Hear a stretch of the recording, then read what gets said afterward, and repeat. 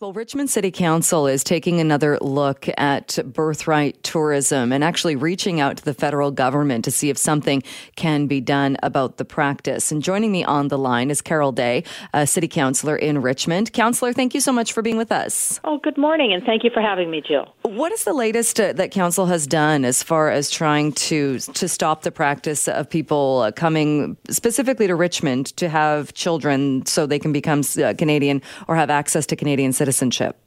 Well, I wrote a motion which was supported by most of council, and will go to the rest of council all of tomorrow night.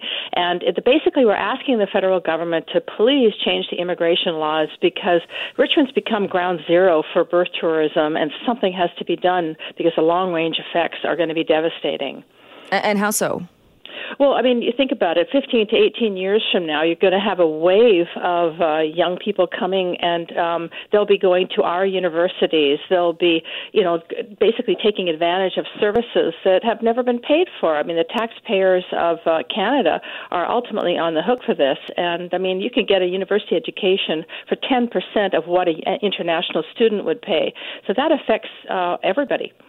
But how do you know that for sure, that we're going to see, because just because somebody has that access, it doesn't mean they're absolutely going to use it? Well, I mean, the numbers speak for themselves. I mean, 23.1% of babies born in Richmond Hospital are to foreigners that have come from another country.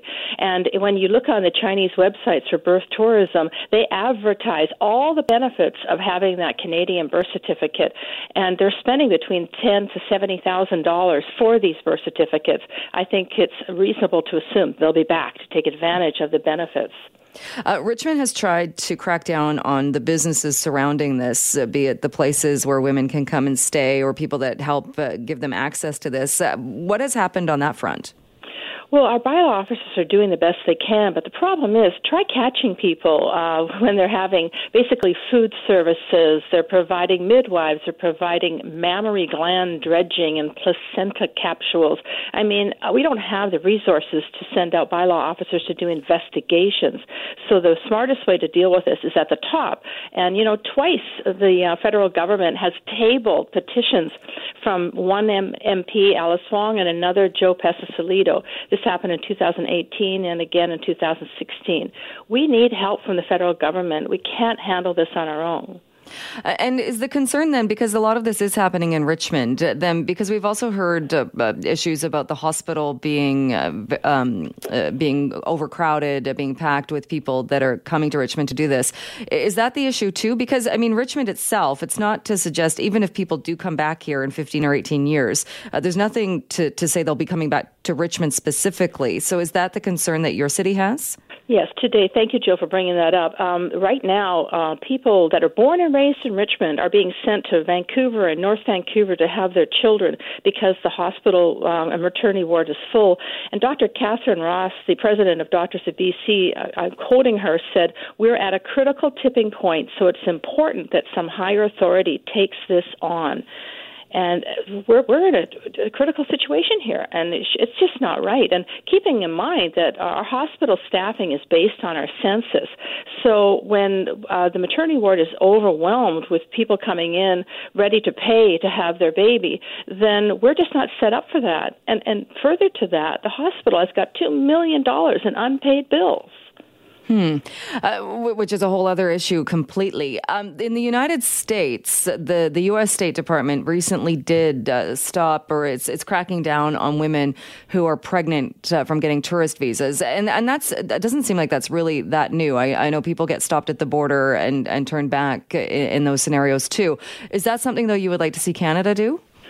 Well, I think we have to until we can get the laws in place. I mean, at this point, you've got, down in the States, they're estimating up to 100,000 babies are born a year. So they're going to crack down on it by sending people back. Well, that has a direct effect on Canada because while the States is probably most people's first choice, Canada is absolutely their second choice. And so what would you like to see the federal government do at this point? The same as Europe. I mean, if you look to all of the European countries don't allow automatic citizenship, and that includes New Zealand, and also in addition to that, New Zealand and Australia and South Africa. We need to make sure that one of the parents is at least a landed immigrant and has lived in Canada for a number of years, or a Canadian citizen. It's just not right to be handing out these passports and birth certificates to everybody who's just born here after being here for a couple of months. So no, we need to make sure that we have the same rules as Europe and make a level playing field. And at this point, then, as long as the federal law stays the way it is, then are any of these side businesses in Richmond, are they actually breaking the law, or are they technically allowed to be doing that? Well, this is the problem, is you have to, first of all, you have to try to prove it. So I've been mulling this around for the last couple of days, and I wonder if the thing to do isn't to declare birth tourism illegal. That way, as people are even advertising the business, we could put charges on it. But we're in talks with staff right now to understand what we can do, because many of the services that they provide in these birth tourism businesses are quite odd. I mean, they advertise guaranteed, birth certificates, guaranteed, referral to doctors, and guaranteed, Class A food. I mean, they're actually making a meal for every single day for all of these customers. Do they have food safe? Do they have a license? I don't think so. And so we probably need to give our bylaw officers more tools to crack down on this. But it's such a huge issue. It's very difficult. And do you have the numbers, or are the numbers available? Because, it's been going on for years. Has it become more popular? Yeah, well, there's two doctors in Richmond Hospital that between 2014 and 2019 delivered over 1,300 babies. Just two doctors. And we know that it's about, 700 or 800 a year for sure that are being born in Richmond. But what about all the other cities in the Lower Mainland? We need to know the numbers. And when you look at the numbers from the States, when they're talking, it could be as much as 100,000 people per year being born in the United States to foreigners. So that's why they're taking the temporary step, I think, of turning people back at the border. And this, I would imagine, they're going to be changing their laws eventually. Where does it stand then with council? Do you have the support of your fellow councillors? Yeah, we had a majority vote at the last meeting with just one dissenting vote, and it wasn't that she was against birth tourism being stopped. She's just concerned about refugees that are legitimately going to be living here for the rest of their lives. But I do have faith that the minister will make rules that allow for people who are here under, the stateless folks and people that are refugees from other countries. So I'm not saying that, nobody can have a baby from a foreign country, but we certainly need to deal with the people who are just here temporarily to take advantage of our very lax laws.